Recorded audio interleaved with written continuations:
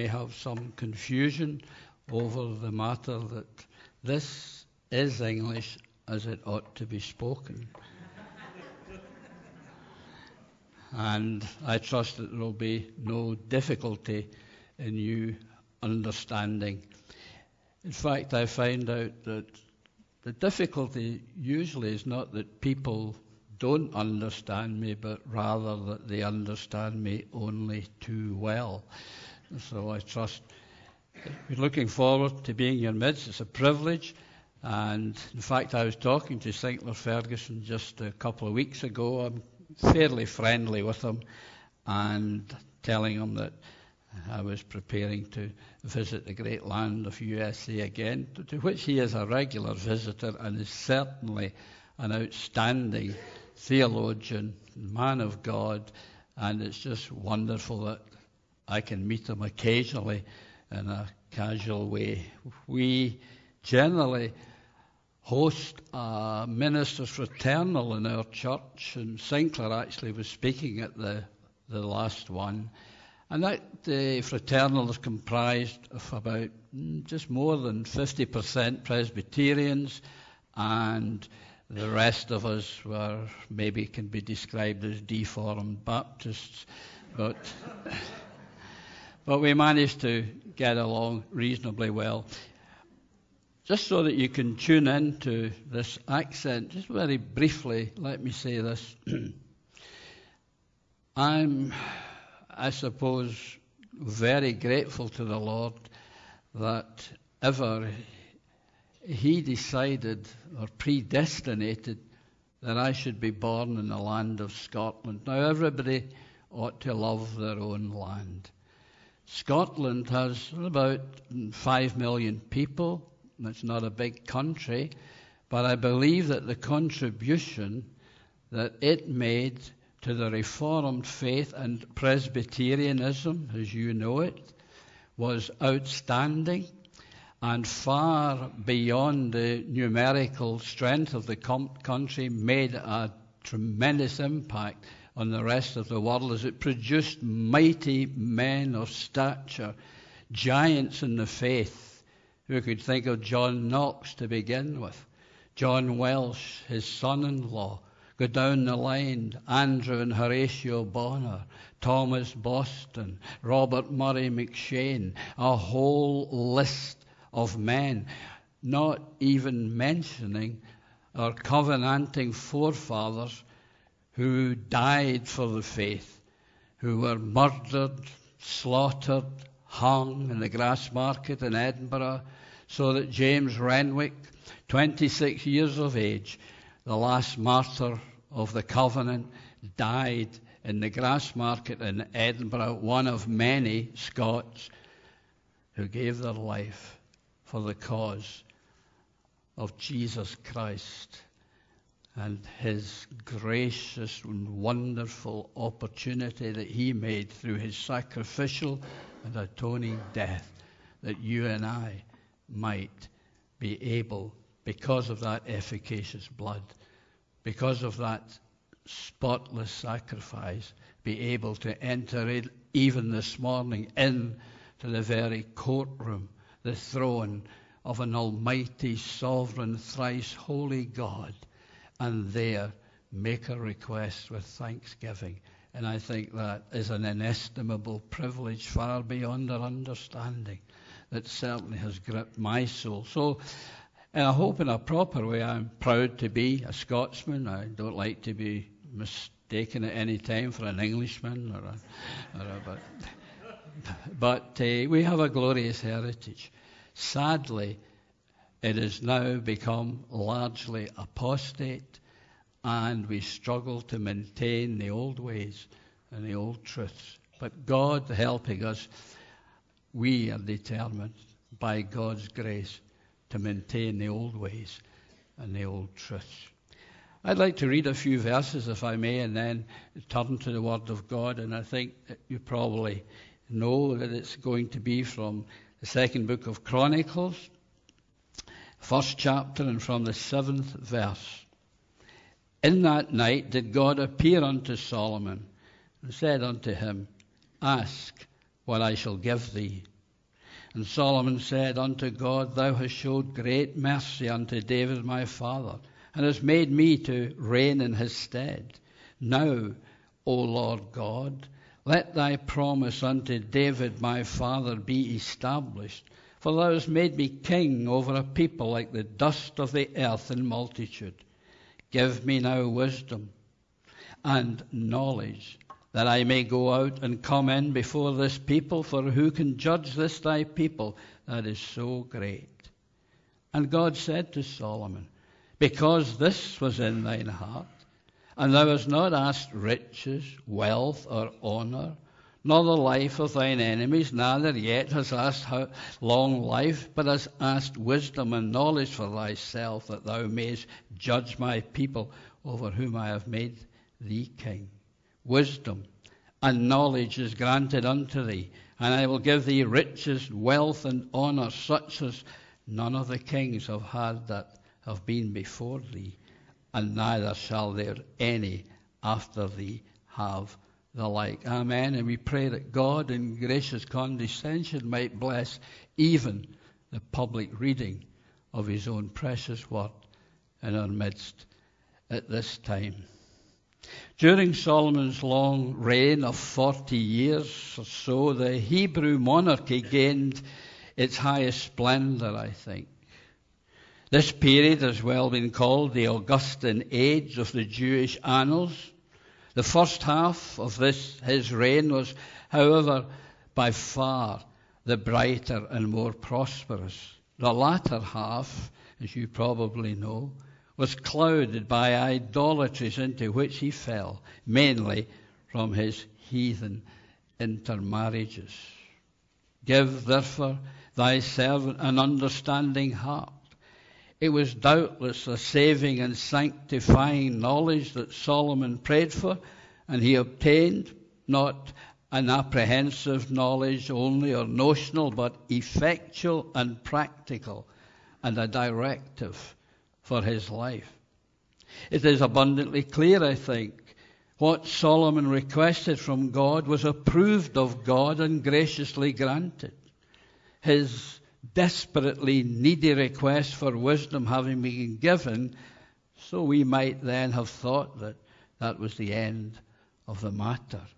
And how good it would have been if that had been the case. Sadly, though, it wasn't. And so we know there was folly and sadness that permeated the reign of Solomon.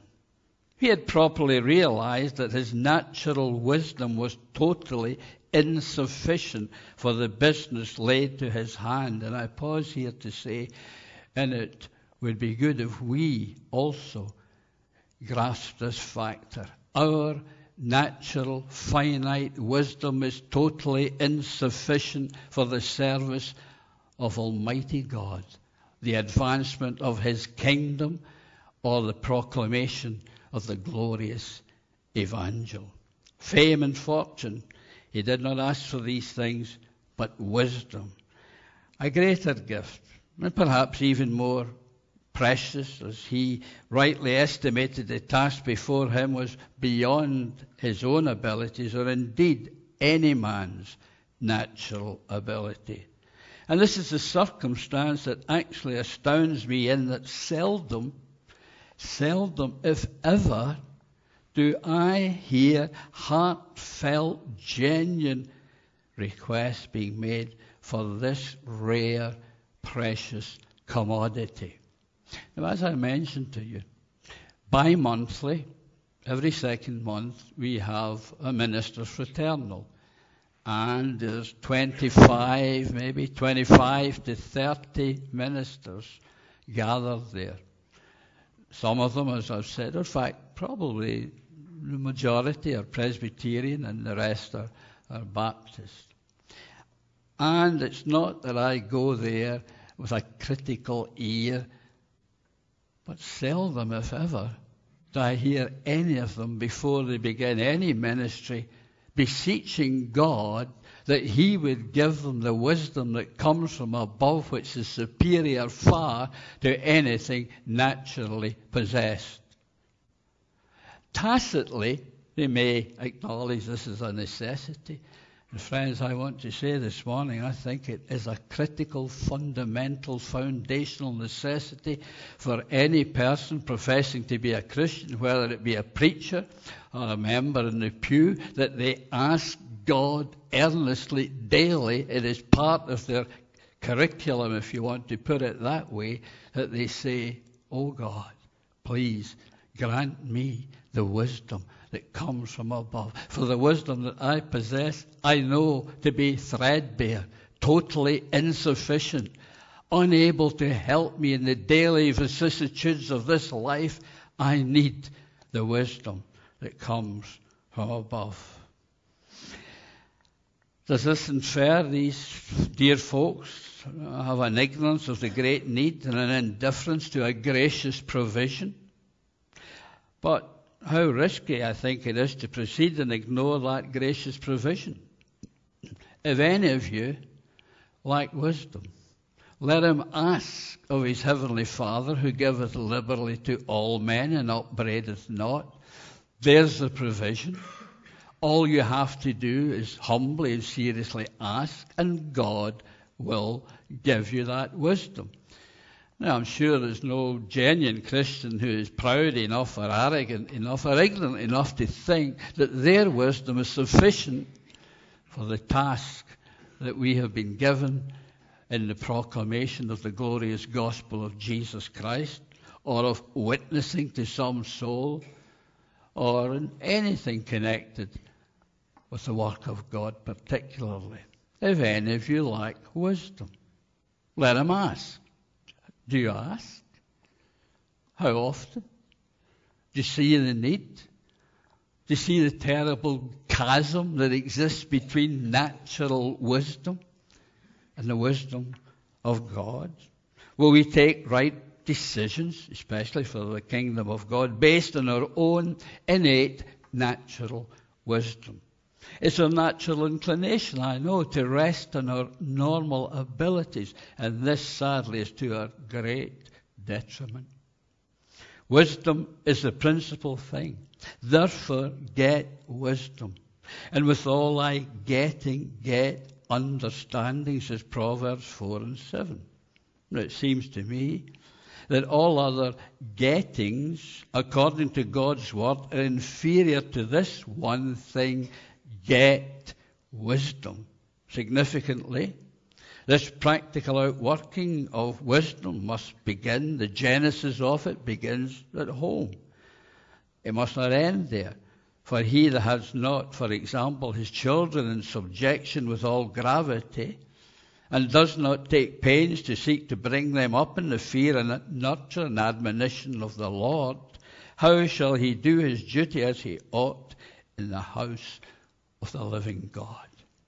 Sadly, we have to concede, I think, that though Solomon was granted this great gift of wisdom and was commended for seeing this as a priority of his asking, sadly, as you know, there was not a happy outcome due to his sinful conduct. Now, if the wisest man on the face of the earth, who received the commendation of Almighty God and was granted this wisdom, could end up in such a catastrophic condition, what does that say for me or for you? I don't claim to have the wisdom of Solomon, but this much I know, that Solomon's God is willing to grant even a poor, unprofitable servant like me wisdom superior far to anything that I was born with, if I will ask. If any of you lack wisdom, let him ask. Period, no, and it shall be given to him. So I would suggest initially this is a critical matter for all of us. There was no king like Solomon before or after. The major sin which tragically overtook Solomon was actually that of his one that his own mother had specifically warned him against. Give not thy strength unto women, nor thy ways to that which destroyeth kings. Proverbs 31 and 13. He also received an admonition to forget not the law or pervert the judgment of any of the afflicted.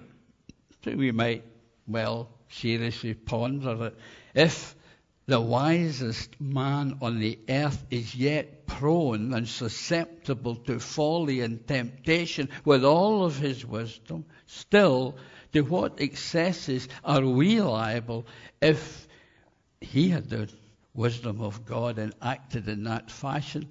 And we have the provision of the wisdom of God for us, but we don't bother to ask for it. We just tacitly acknowledge it. It's in the Bible. I must remember that verse. If any of you lack wisdom, we have to ask. By faith, then receive, and go in the strength and power of that. So practically, to what excesses and foolishnesses are we prone? Any who would disdain to ask Almighty God for the divine assistance that He has made for our labours, worship, and daily living. So unbelievable though it seems, here is the wisest man on earth, blatantly violating the basic principles regarding which, as previously stated, he had been well warned about. What hope then for you and I if we carelessly ignore God's provision and His commands? Well, Satan will certainly blind us to that.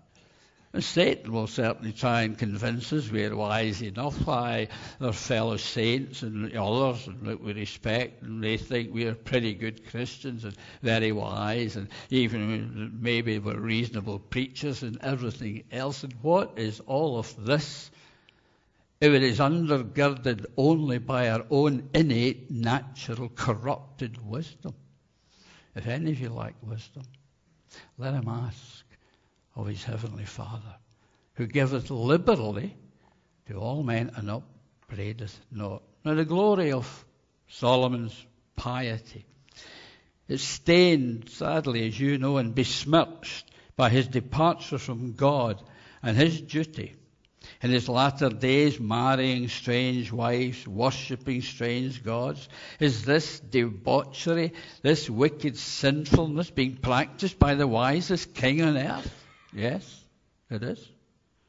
Can it be that such a privileged one as Solomon could descend into the ranks of vile idolatry from the pinnacle of wisdom and piety? Yes, so it seems. Was it the cancer of complacency, the lust of the flesh, or a spirit of indolence? Did he morally collapse overnight, as it were? Truly, we know from personal experience, I think, that a little leaven leaveneth the whole lump. Well, we are exhorted, are we not? Take us the little foxes that spoil the vines, for our vines have tender grapes. Song of Solomon 2:15. Even the world has its own proverb, prevention is better than cure, they say. Shall Solomon fall? Shall he fail? He that was the beauty of Israel, and so great a blessing and pristine example to his generation. Yes, sadly, it is all too true. And the Scripture is faithful in relating and repeating it and referring to it long after it passed into obscurity, even down to our own present times. There was no king like Solomon who was beloved of his God, but even that did not prevent him from becoming a spectacle, so that we might once again lament, the beauty of Israel is slain upon thy high places. How are the mighty fallen? 2 Samuel 1:19. If this could be recorded of King David and Solomon, with what caution or circumspection should you and I proceed? And is it not a salutary reminder that we err greatly if we omit to utilize the provisions that Almighty God has made for us and bequeathed to us, that we might walk the narrow highway that is so beset with many dangers and temptations and afflictions on every hand? I say, my friends, God's wisdom is our great necessary need. There is something attractive and winsome, is there not, about a man who has wisdom? Wisdom tends to enhance a man's person, and is to his honour that his ability is not self-centred, but has the beneficial effect of being a blessing to others also. Foolishness and ignorance have the totally specific opposite effect. In fact, Scripture asserts, a rod is for the back of him that is void of understanding, of him that wants a heart. Proverbs 10:13. Seek, my friends, advice or wisdom only from the wise. This would seem to be stating the obvious, but sadly many don't follow this simple admonition. They would rather seek out some confidante who is more likely to concur with their plans and their desires.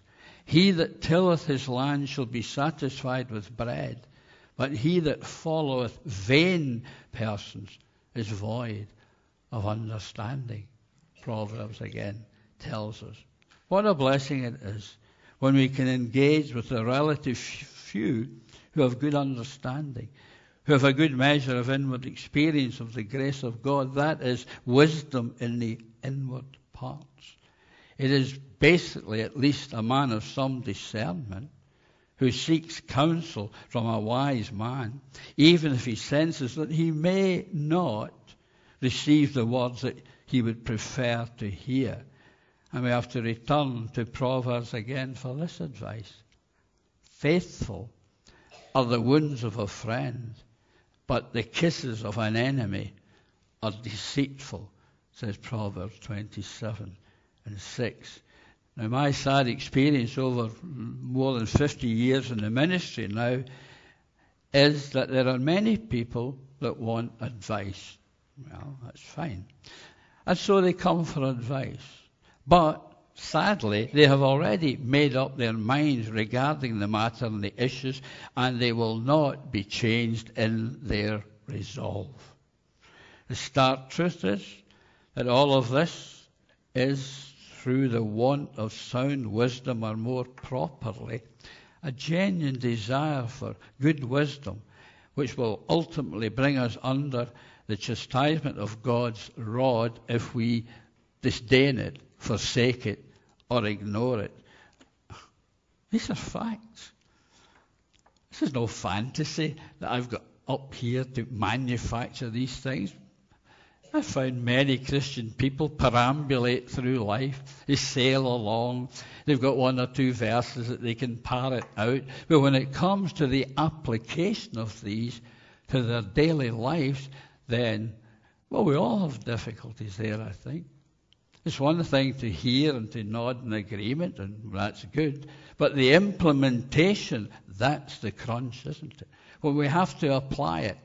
When a situation arises, I've had one or two in the past 2 or 3 months, one or two minor accidents with my car, and which I genuinely believe that I wasn't really responsible for. So when it happened, and I looked at the front of my car and saw that it was mangled and mashed in, did I say, hallelujah, all things work together for the glory of God, praise God, let it happen again. It's a great chastening experience. No chastening for the present seemeth grievous, but joyous. Nevertheless, afterward, it yielded the peaceable fruit of righteousness to them that are exercised thereby. No, I looked on in despondency and a measure of despair and thought, not again. It's a reality, but it's the implementation. But however, deep down I knew it is nevertheless true that all things do work together for our good. And so we see in all of these things, the stark truth is that we generally have a want of sound wisdom, or more properly, a really genuine desire for good wisdom. Now, my wife and I, our families are gone now, so each morning we have a little quiet time.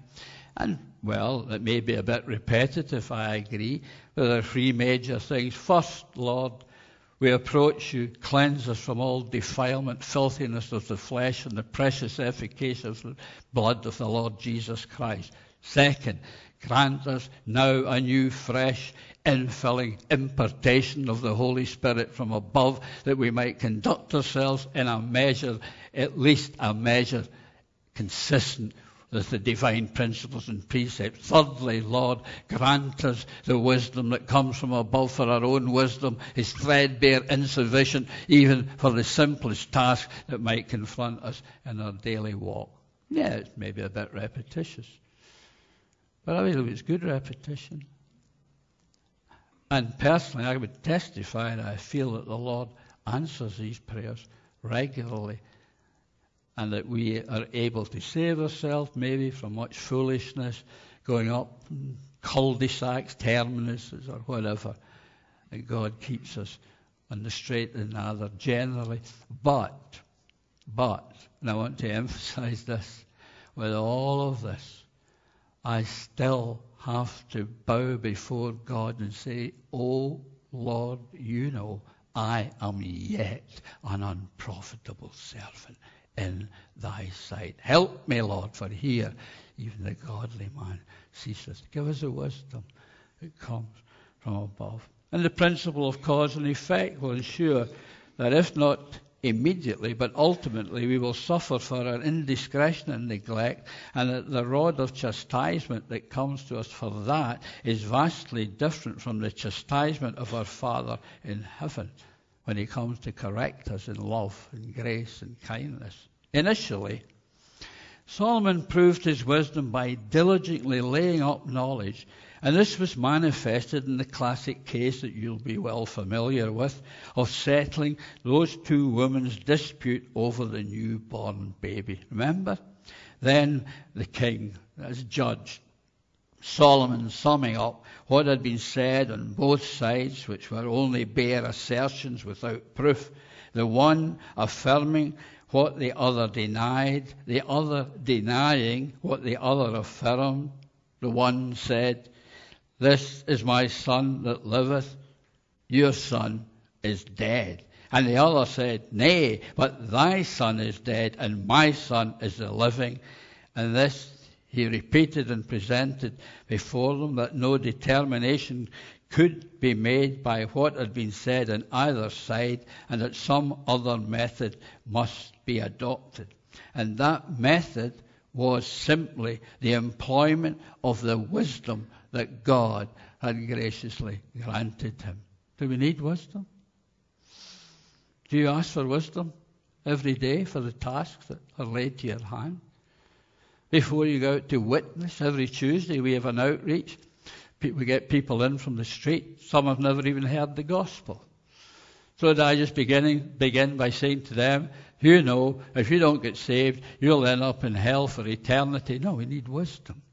We need to bait the hook. We need to begin to draw them in. And then always and ultimately, because I told our folks, when we have maybe about 12 to 15 workers every Tuesday, some inside, some out in the street, and I said to them, here's the mandate.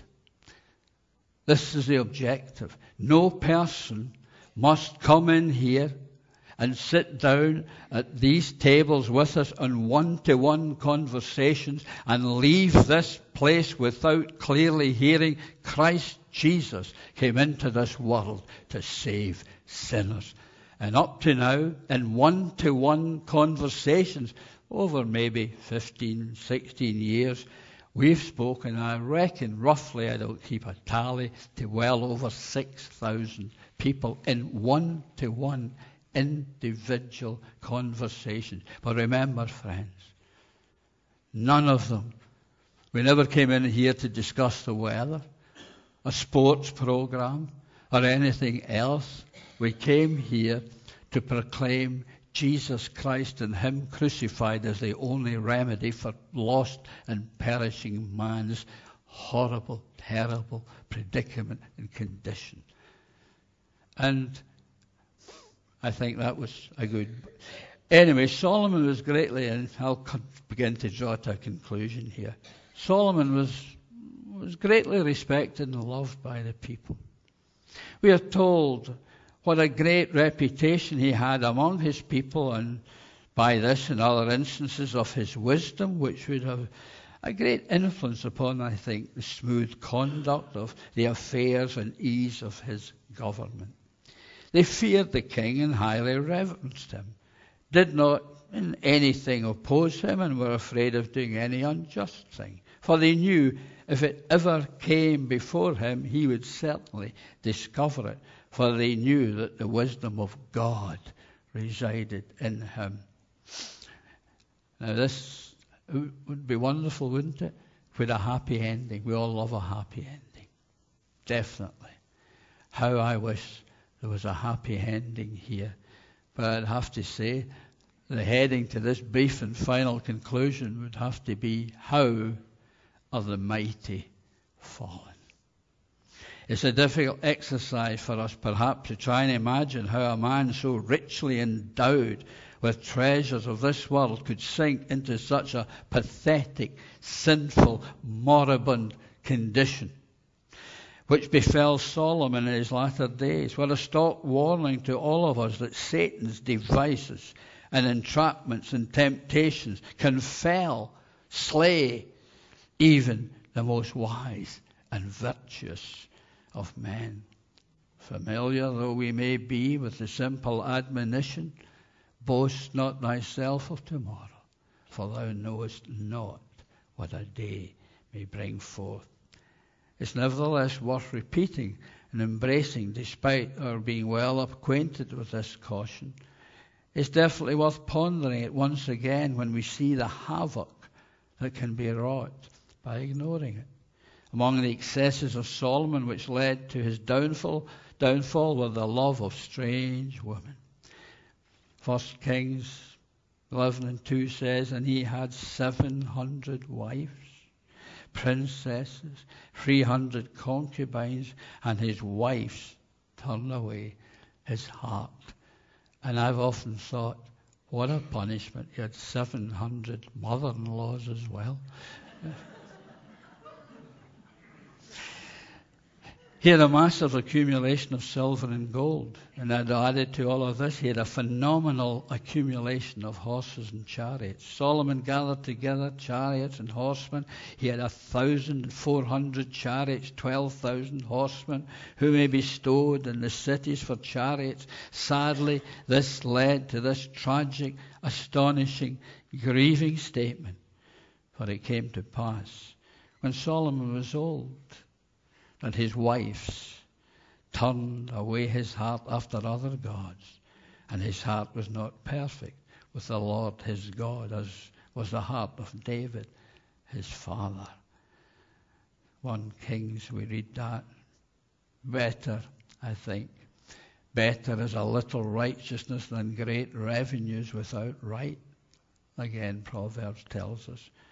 We have before us and considered the great abundance, the allurement of wisdom are set forth in Scripture, but here is also a counter allurement, the attraction of sin, and the clear indication that the passing of the years, my friends, and the diminishing of our physical and mental capabilities do not necessarily subdue our baser passions, as Solomon's later years confirm.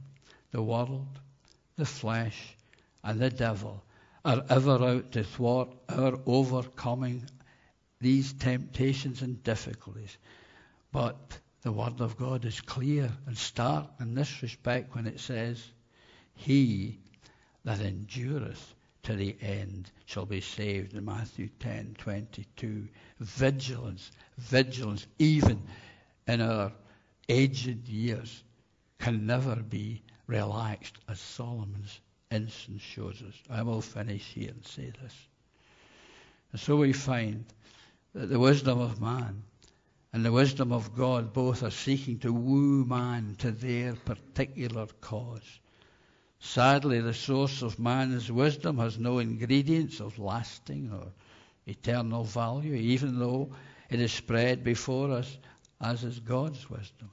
What therefore shall we say of the culpability of ignoring the gracious, condescending invitation of Almighty God when he says, if any of you lack wisdom, let him ask of his God that giveth to all men liberally, and upbraideth not, and it shall be given to him. But let him ask in faith, nothing wavering. For he that wavereth is like a wave of the sea, driven with the wind and tossed. For let not that man think that he shall receive anything of the Lord, says James 1:5. Wisdom is the principal thing. What and how shall we proceed? And how shall we serve the living God, the thrice holy, almighty Jehovah God, on the basis of our own wisdom? And maybe then, if that's the case and we think that suffices, then maybe we won't be singing familiar hymns, but we'll be singing the great anthem of Frank Sinatra, remember, who said, I did it my way. But God says, your ways are not my ways, but my ways are higher than your ways. And I trust that something of this in the feeble exposition I've sought to bring to you this morning might stir up these thoughts in your mind. I want to just very briefly pray, and then I'll ask your pastor to come and conclude this gathering. Let's pray.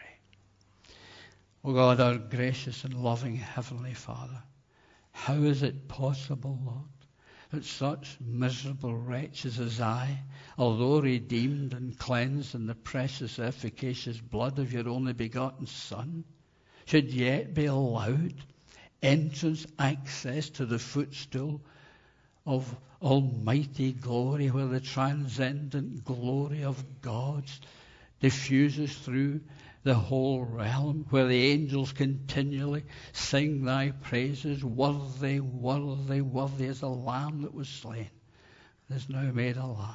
And I, Lord, unworthy, unfit to serve thee in the least, yet through the power of the efficacious blood and the adoption into the family of God, even a poor wretch like I might have the mighty privilege of serving the Almighty God. I pray, Lord, you will bless thy people here, your servant who ministers to them, that they may have a salutary impact and effect on those poor lost souls that are bound in every hand surrounding us. And if you will answer even a measure of our feeble petition, shall we not have further and increasing reason to give you all the praise, the glory, the thanksgiving, I ask in Christ's name and for his glory.